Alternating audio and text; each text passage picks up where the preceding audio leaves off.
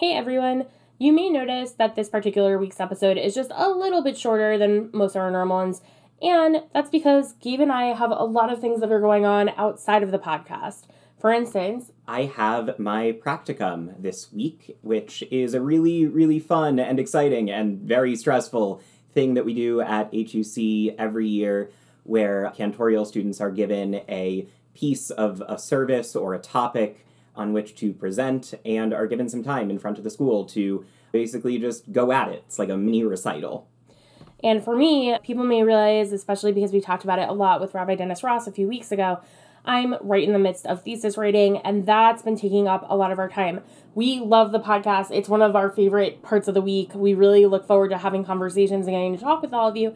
And sometimes for us, we just need to make it a little bit easier and a little bit shorter. So we hope you enjoy this one as well. Don't worry, we've still got your Parsha rundown. We've still got your Midrashic mixology. Absolutely. We wouldn't leave you hanging. But it's just going to be a little bit of a different episode today. We're excited to be in touch. We're excited to be talking with you today. And yeah, I guess we'll get started here, right, Gabe? Let's go.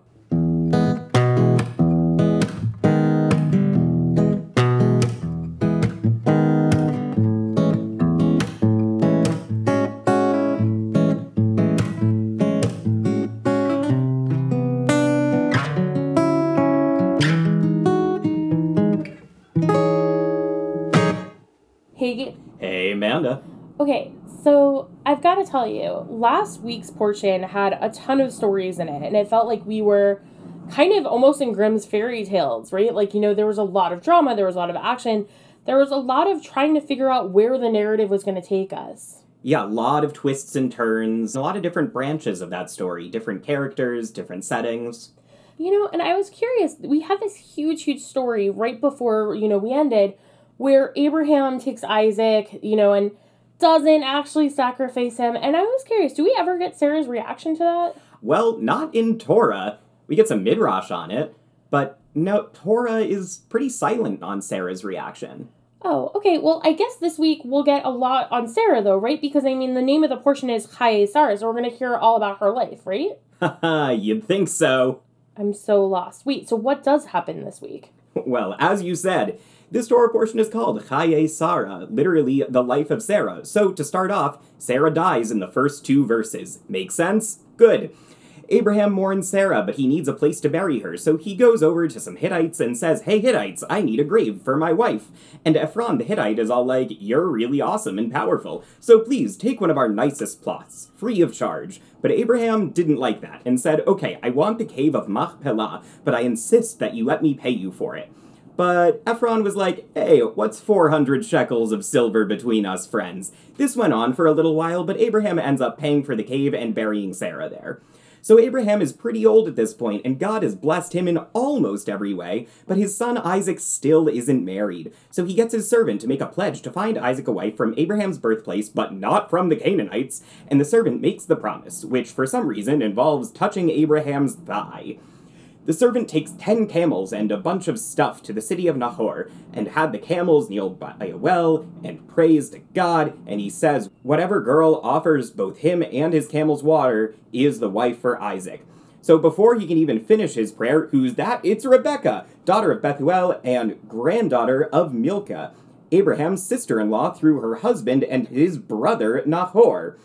So, she is pretty, and of marriageable age, and single, and she passed the water test with flying colors. The slave was very excited about this and praises God for Isaac's bride-to-be. So, Rebecca's brother Laban was also really excited about this guy being here, so much so that he clears out a space for the servant and the camels and gives the camels some food and the servant and his men some water to wash their feet. Before they eat, though, the servant explains his mission to find a bride, and Laban and Bethuel agree to the engagement. No word on how Rebecca feels about all of this, but I'm sure it'll all work out. And the servant gives Rebecca gold and silver and nice clothes and a gift for her brother and mother. Oh, the next morning, the servant and his men and Rebecca's servant set off on their camels to go back to Abraham and Isaac.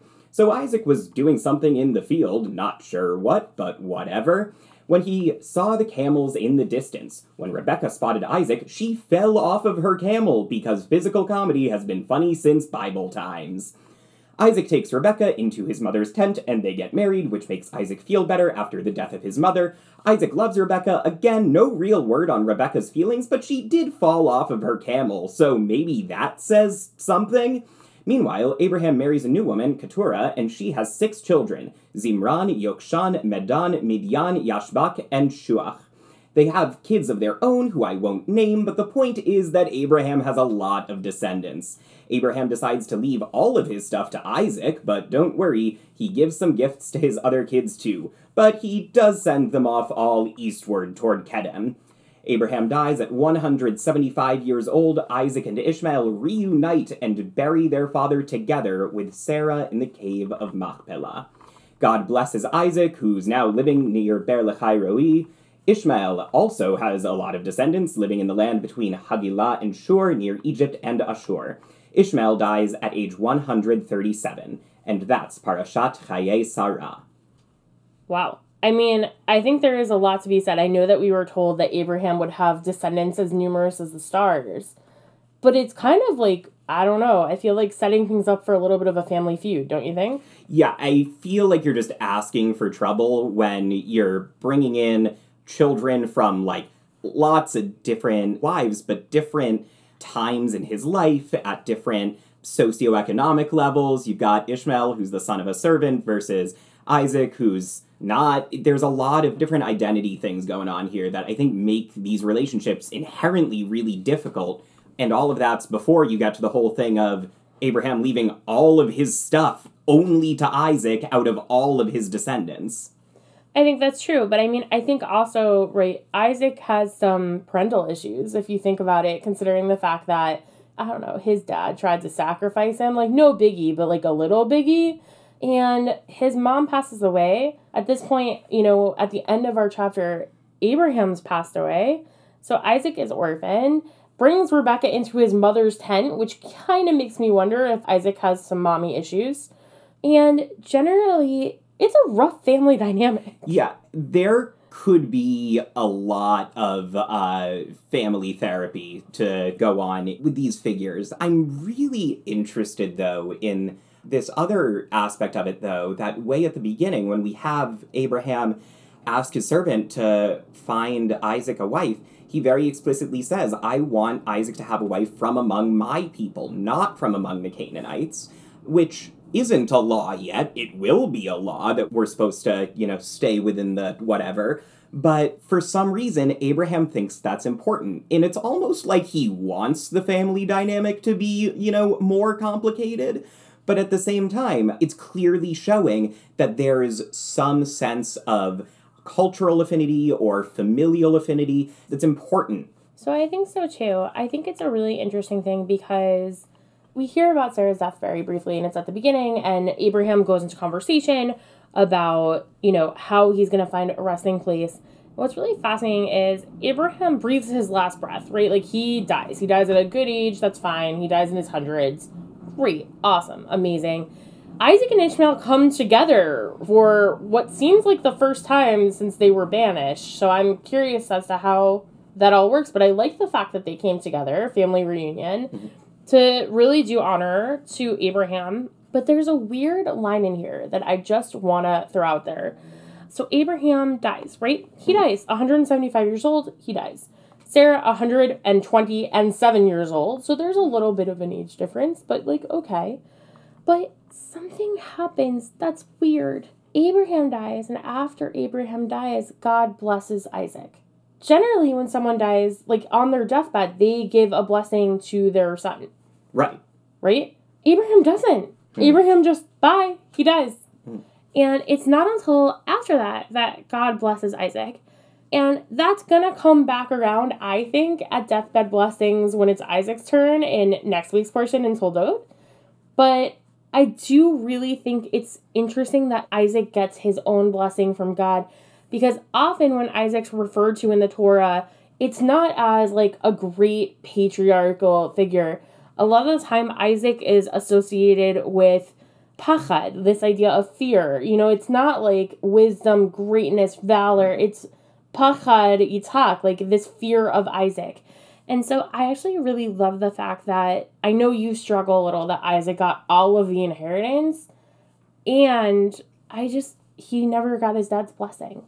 So what I think is actually interesting here is that Abraham did consecrate Isaac as an offering. If we think back to last week where Isaac was supposed to be sacrificed to God, Isaac is supposed to be a sacrifice, and we can imagine that Abraham blessed Isaac as a sacrifice and said, "You are now consecrated to God as a sacrifice." And there's some commentary that says that that's why Isaac couldn't go off and find his own wife, is because Isaac's not allowed to leave the land.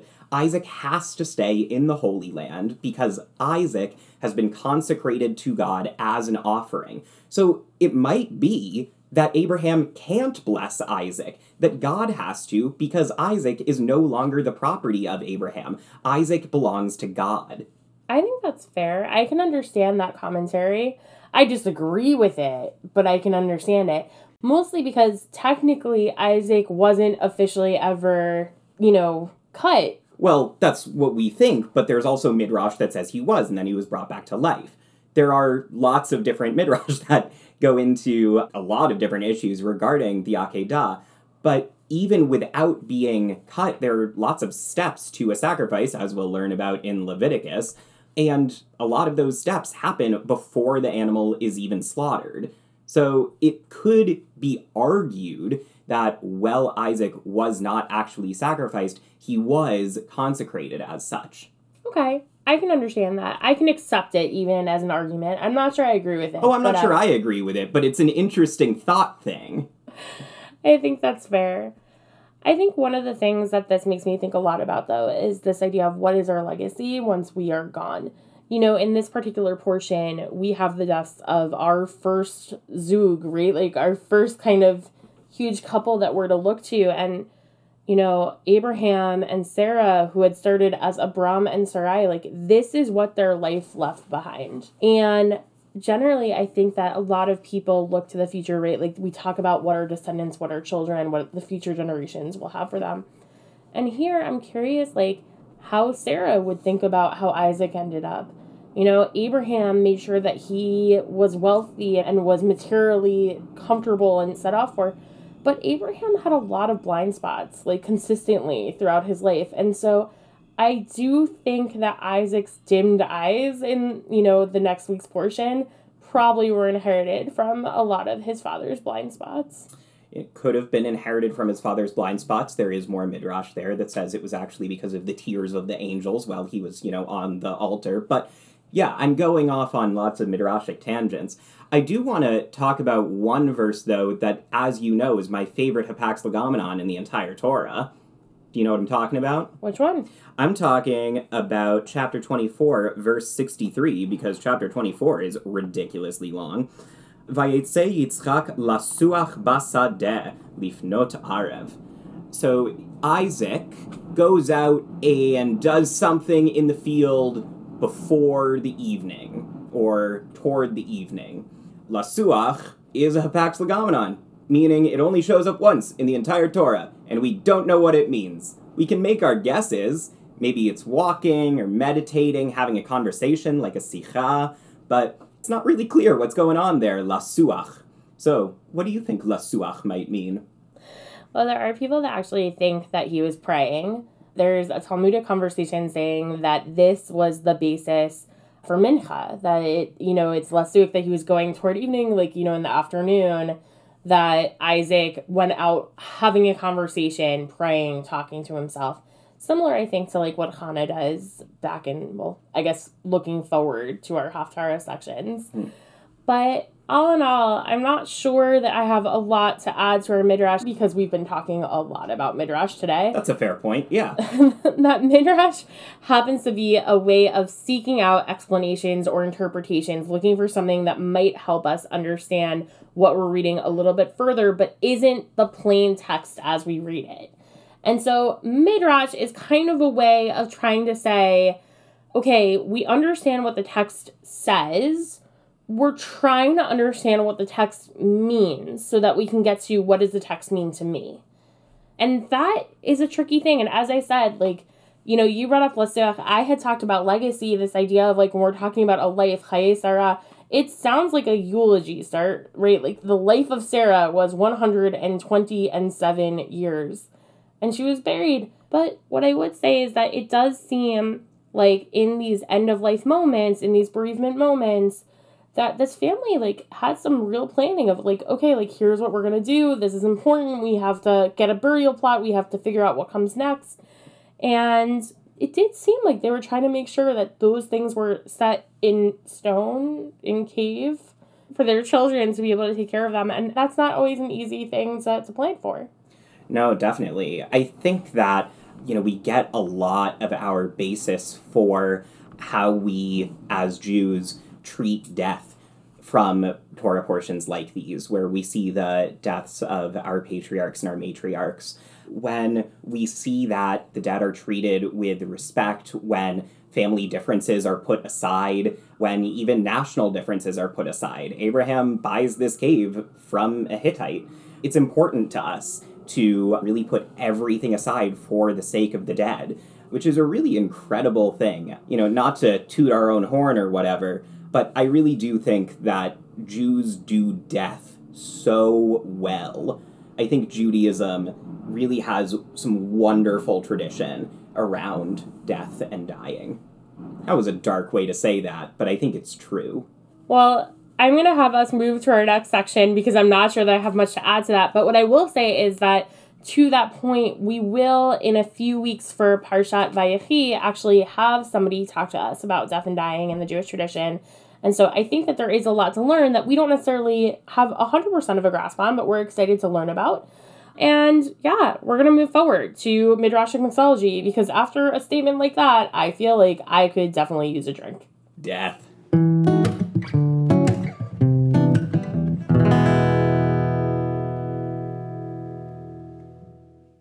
Hey, Amanda. What's up, Gabe? You looking for a drink? Always. All right, so this one's sure to be a hit with your Hittite friends, like Ephron, the guy who sold Abraham the cave of Machpelah. This week, Midrashic Mixology, Parashat Chaye Sarah, we bring you Strong Negotiations. Abraham needs a place to bury Sarah, and as in all real estate, the rule is location, location, location. Where else does location matter? Beverages. You probably know that champagne has to come from the Champagne region of France, but did you know that cognac has to be from the Cognac region? Otherwise, it's just brandy. That's a true fact for you there. So, take an ounce of cognac, brandy will do fine in a pinch, and pour it into a shaker with 1 ounce of dark creme de cacao for, the darkness of a cave. To keep us all focused during this whole land ordeal, 1 ounce of coffee liqueur. Shake all that up with ice and a ½ ounce of cream. For a non-alcoholic version, start with a shot of espresso and add in 1 ounce of chocolate milk. Trader Joe's has great chocolate milk, and it has the added benefit of having to do with trading things. Nice. A ½ ounce of cream and a few drops of vanilla extract, and you're ready to shake with ice. Either way, strain out your negotiation into a chilled cocktail glass. Bury your beverage under a dusting of freshly grated nutmeg. Garnish by floating 2 coffee beans right on top for Isaac and Ishmael coming together to bury their father. Drink up and enjoy, and remember, don't drink and drive camels. You might fall off. L'chaim. L'chaim. Okay, so here's the real question. Yeah. Is this what you're going to be doing with your free coffee day from Starbucks? This episode is not sponsored by Starbucks, but it could be.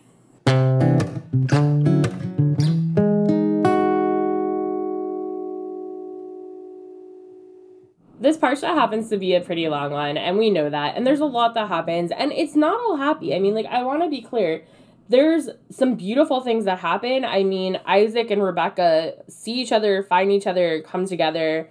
Abraham's family is going to continue as was promised.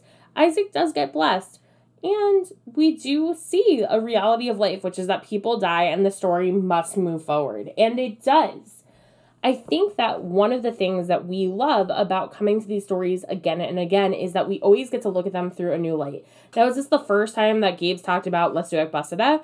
No. Will it be the last time that Gabe's talked about Lesuach Basada? Absolutely not. But every single time we come to this Torah portion, we have something new that we might be thinking about. And so for me, when I'm thinking about going out and having like a movie-esque view to Isaac and Rebekah's meeting, or even Ishmael and Isaac's coming together to bury Abraham, I'm not going to lie, my senior thesis is coming into mind of like, wow, like these are moments of genuine I-thou relationships. Nice. And for your practicum, which deals with Ne'ilah, right, which is literally the closing of the gates of heaven, well, I don't know how to break it to you, Gabe, but do we think that Abraham and, Sarah were put in the book of life? Guess not, but, I did get a translation this year at my high holiday services that I really loved of the Sefer Chaim Tovim. Instead of calling it the Book of Good Life, calling it the Book of Lives Well Lived. And I think that's really nice. So I would like to think that they were inscribed in the Book of Lives Well Lived. I think that's beautiful. And honestly, yeah, I would raise a glass to that. But what I will say before we get to there, because I know that we can't end it without a proper thank yous. So, hey Gabe, thanks for doing this short episode with me so that, we saved our sanity, but also got to entertain our listeners. Absolutely. I'm so happy we got to spend this time together. Yeah, we definitely don't spend enough time together. No, absolutely not. Idan, we thank you for just dealing with us, and surprise, we gave you this gift episode. We hope you like it. Oops. Thank you to Kate for also editing and making us sound brilliant on a regular basis, and thank you to you, our listeners. We literally wouldn't be here without you. Yeah, no, we would not be doing this. Don't forget, you can always listen to any episode that you want at www.drinkinganddrashing.com. You also can support us because while this is a labor of love, we don't have any Hittites who are willing to give us, our editing for free. And so, generally, we'd love to have your support. Feel free, drinkinganddrashing.com, hit the support us button. And, yeah, also be in touch. We'd love to hear your stories. We'd love to continue the conversations. We raise our glasses to you. Gabe's going to drink the coffee drink. I don't love coffee. It's okay. But either way, we say, L'chaim. L'chaim.